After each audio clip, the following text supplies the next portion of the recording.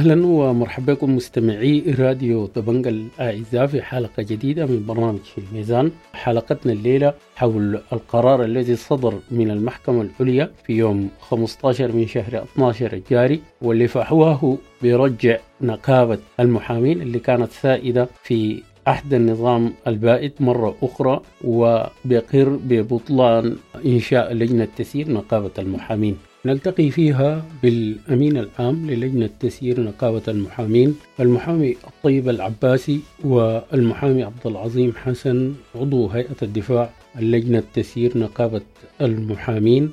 نتحدث معهم حول هذا القرار، ونبدأ بحديث الأستاذ الطيب العباسي حول هذا القرار ومدلولاته.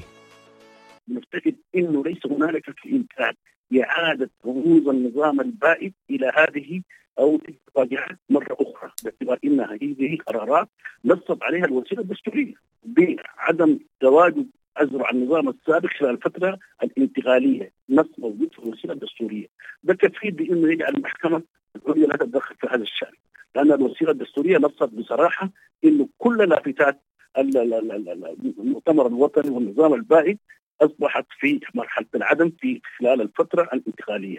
فالتدخل السافر من قبل المحكمة العليا وإعادة هذا الأمر للجنة تم حلها أيضا لجنة الاستئنافات تم حلها بقرار قبل 3 أسابيع بواسطة السيد البرهان نفسه، وبالتالي أفتكر إنه ده كله اتفاق حول أشياء لا يسندها قانون ولا منطق وضبابية حاصلة داخل المحكمة العليا للأسف الشديد بترتيب ومخالفات وأخطاء فادحة. عموما هذه الإجراءات نحن قادرين على ضبطها وإعادة الأمور لنصابها، باعتبار أنه ليس هنالك في إمكان إعادة تلك النقابات لأنها صدرت بقرارات فورية. وبالتالي أعتقد أنه القرار الذي تم قبل 3 أسابيع من قبل البرهان أعاد تجميد تلك النقابات التي أعادتها محكمة أبو سبيحة عبر مسجل تنظيمات العمل. وبالتالي نفتكر انه الشيء اللي يحصل هو تحدي للثوره، تحدي للقرارات الصادره من الجهات السياديه، ونفتكر انه لابد من انه تتم المعالجه الفوريه وحسم هذه الفوضى. بهذه المفاهيم والاسباب التي ذكرت من قبل هيئه الدفاع المحترمه عن لجنه تسيير نقابه المحامين، تقدمت بدفوع قانونيه وضحت فيها بجلاء تلك الاخطاء القانونيه والاجرائيه والتعمد والقصد، بما ايضا هنالك طلب لوقت التنفيذ لم تتم الاستجابه له، هنالك طلب بالتنحي بالنسبه لابو السبيحه من نظر هذا الطعن باعتباره انه هو عنده راي مسبق وعنده قرار مسبق، وبالتالي نفتكر انه ده ذاته في حد ذاته تنعدم فيه الحياديه المطلوبه في السلطه القضائيه، وما كان له باي شكل من الاشكال من ناحيه قانونيه ومن ناحيه مهنيه ومن ناحيه عدليه ان ينظر هذا الامر، حيث انه سبق وان ادلى بدلوه فيه بصوره للاسف الشديد سافره وفيها تحدي للثوره وللثوار. نحن نفتكر انه الشيء تم ده دلوقتي في حاله انعدام لجنه الاستئنافات وفي حاله انعدام لجنه ازاله التمكين، اصبحت الهياكل المتعلقه باعاده النقابات او لجان التسيير هي من صميم اختصاص هذه اللجان، ليس من صميم اختصاص المحكمه العليا، باعتبار انها هذه اوامر بتاعت حد صدرت من السلطه السياديه ولم تصدر من لجنه ازاله التمكين. لجنه ازاله التمكين ما حلت هذه الاتحادات المهنيه والنقابيه، حلت الثوره في ذلك الوقت.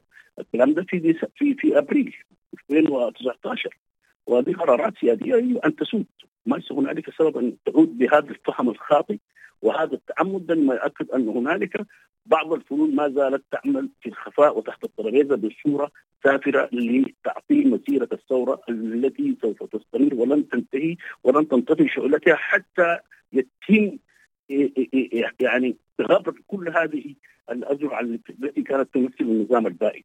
ونحن ما زلنا ماشيين في مشوارنا، ونفتكر انه اليوم قدم طلب فحص للسيد رئيس القضاء لإعادة النظر عبر مراجعة يجب أن يتم فيها النظر بصورة يعني فيها نوع من العدالة وفيها خروج، لأنه الطعن في أبو سبيحة كان محله صحيح، الطعن في نفس الدائرة كان صحيح، باعتبار أنهم سبقوا وأن صرحوا وأن حالوا هذه المسألة للأسف الشديد في لجنة الاستئنافات تحت الترابيزة، وليس هي جهة صاحبة حق أو اختصاص في حالة هذا الأمر لجهة إدارية، باعتبار أنها المحكمة لا تستطيع أن تحيل أمر إلا لمحكمة أدنى للجنة أو لمحكمة يعني الطبيعة الطبيعية. فالذي حدث هو تآمر، والحمد لله دلوقتي يفتكر منه هنالك قرارات تجنيد ما زالت سارية، وهذا يخلق الباب أمام هذه النقابات وهذه اللافتات التي تمثل النظام البائد، ولن يكن هنالك إمكانية لعودتها مرة أخرى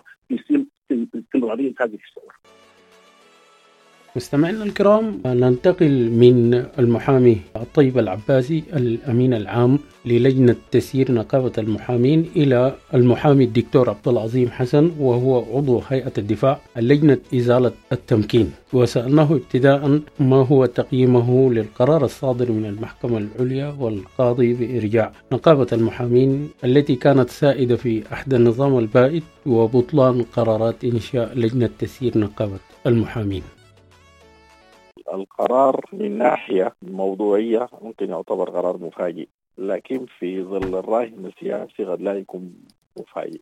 أفصل الكلام ده على الآتي. من ناحية موضوعية طبعا يعني الشيء طبيعي إنه كان هذا القرار يصدر لصالح لجنة تسيير نقابة المحامين، لأنه لجنة الاستئنافات التي شكلت بعد انقلاب 25 من أكتوبر 2021، اللجنة بتاعت الاستئنافات دي أصلا شكلت بطريقة مخالفة للوثيقة الدستورية وقانون تفكيك نظام 30 من يونيو، لأنه لجنة الاستئنافات يجب أن تشكل في الاجتماع المشترك لمجلسي السيادة والوزراء طبقا للمادة 8 من القانون. وكما تعلم يعني أنت أنه ليس هناك مجلس سيادة بالمعنى الدستوري ومجلس وزراء، وبالتالي ليس هناك اجتماع مشترك حتى إنه يشكل هذه اللجنة النظر في الاستئنافات. بالرغم من ذلك تم تشكيل لجنة بواسطة البرهان لنظر الاستئناف اللي مقدم من نقابة المحامين التي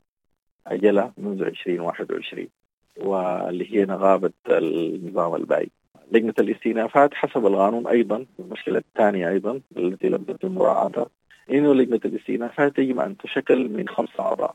هذه اللجنة شكلت من 3 أعضاء، ونظرت في استئناف أحيل لها من الدائرة اللي قررت الآن، في حين إنه القانون ما بيعطي هذه الدائرة إنها سلطة تحيل للجنة الاستئنافات. يفترض إنه الشخص المضرور من قرار لجنة التفكيك يلجأ بنفسه للجنة الاستئنافات، وبالتالي ليس هناك طلب من المضرور شخصيا أو لجنة الاستئنافات، ليست هناك لجنة الاستئنافات بالمعنى النص على القانون. بالإضافة إلى ذلك إحنا في هيئة الدفاع كنا قدمنا بطلب للدائرة التي نظرت هذا الطعن بأنه ليست لها صفة أن تنظر في هذا الطعن، طلبنا برد أعضاء الدائرة، ولكن للأسف أعضاء الدائرة أصروا على أنهم يصدروا هذا الطلب.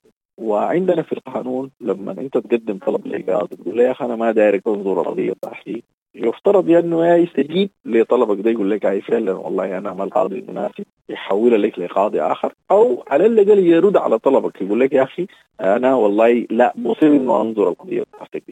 حتى في حالة الإصرار القانون عنده ترتيب أو تدبير آخر اللي هو بيديك الحق في إنك تمشي للقاضي الأعلى درجة من هذه المحكمة تقول له يا أخي أنا والله بطعن في إنه هذه الدائرة تنظر في طلبي. لكن بالرغم من ذلك هذه الدائرة لم تنظر في طلبنا ولم تغرب بشأن ردها الناحية، وأصرت على أنها تصدر قرارا. الحاجة اللي تم برضو ملاحظتها في قرار هذه الدائرة بأنه هذه الدائرة قالت أنه والله بالرغم من أنه لجنة الاستئنافات يجب أنها تتشكل من 5 أعضاء، لكن ليس بالضرورة، ممكن تشكل من 3 أعضاء لأنه بيعتبر نصاب قانون، الحين أن القانون ما قال من بالنصاب، قال لا تتشكل من 5 أعضاء. فهل هي تم تشكيلها من 5 أعضاء حتى إننا نلجأ لأنها انعقدت بنصاب أو من غير نصاب؟ فده إمعان في التفسير الخاطئ اللي ذهبت له هذه الدائرة. أيضا لاحظنا أنه القرار الصادر من هذه الدائرة يتحدث عن قرار رقم 3/2019 الصادر من التفكيك، وده بيخص النقابات العمالية والنقابات والاتحادات المنشأة بموجب قانون نقابة المنشأة لسنة 2010. نقابة المحامين ليست منشأة بموجب هذا القانون، نقابة المحامين منشأة بموجب قانون المحامين سنة 83، وبالتالي من حيث الشكل إنه هذا القرار صدر ضد قرار ليس المعنية به نقابة المحامين. كل هذه المسائل نحن كتبناها في طلب سميناه طلب فحص بموجب المادة 16 من قانون الإجراءات المدنية. وتقدمنا اليوم بطلب الدستور في كل هذه المسائل لإسعادة رئيس القضاء حتى يشكل دائرة لإلغاء هذا الحكم. أستاذ، هل قانون إزالة التمكين ما زال قائم أم تم إلغاؤه؟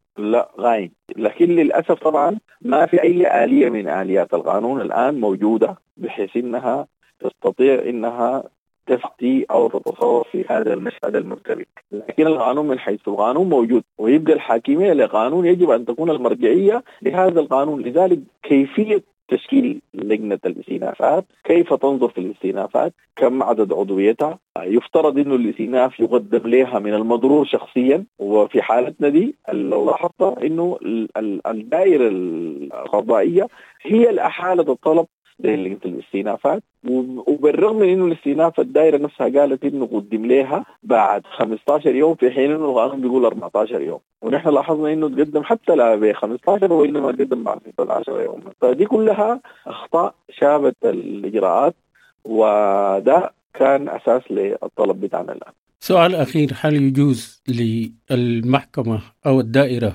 إنها تحيل الطلب لجهة أخرى أم عليها تقبل أو ترفض؟ ده الأساس اللي نحن قدمنا طلب بشأنه. ما قلنا لا أنت يا محكمة يا إما إنك كان تقبل الطلب أو ترفضي، لكن ما بيجوز لك إنك تحيليه لجهة أخرى. وده كان واحد من الأسباب اللي نحن طعنا به في أعضاء الدائرة نفسه، ونقول أنتوا الطلب قدم لكم قمتوا أحيلتوه، يفترض إنكم كان تشربوه، وبرضه القانون ما بيجوز لكم تنظروا إحالة وتجي تنظروه طعنا مقدم مننا. يا أخي نحن طالما قدمنا لكم طعن خلوه ينظروا قضاة آخرين. ليه أنتم مصرين بنفس أعضاء الدائرة نفس القضاء إنكم تنظروا طلبنا؟ ده ينظر هذا الطلب دائرة أخرى من أي قضاء، نحن اللي فيها أكثر من 100 قاضي. نعم، ما هو الوضع الآن في ظل صدور هذا القرار وتقديم الطعن؟ الوضع الآن إنه الأحوال تسير كما هي إلى أن يتم الفصل في الطلب الذي تقدمنا به. بهذا مستمعينا الكرام نكون وصلنا إلى نهاية حلقتنا من برنامج في الميزان، والتي تناولنا فيها قرار المحكمة العليا القاضي بإرجاع نقابة المحامين التي كانت سائدة في عهد النظام البائد وبطلان لجنة تسيير نقابة المحامين، واللي استضفنا فيها الأمين العام للجنة تسيير نقابة المحامين الأستاذ المحامي الطيب العباسي والأستاذ المحامي عبد العظيم حسن من هيئة الدفاع اللجنة تسيير نقابة المحامين. أنا بشكرهم الاثنين وبشكركم أنتم كمان على حسن الاستماع والمتابعة، وحتى نلتقي في حلقة قادمة لكم مني أطيب التحايا.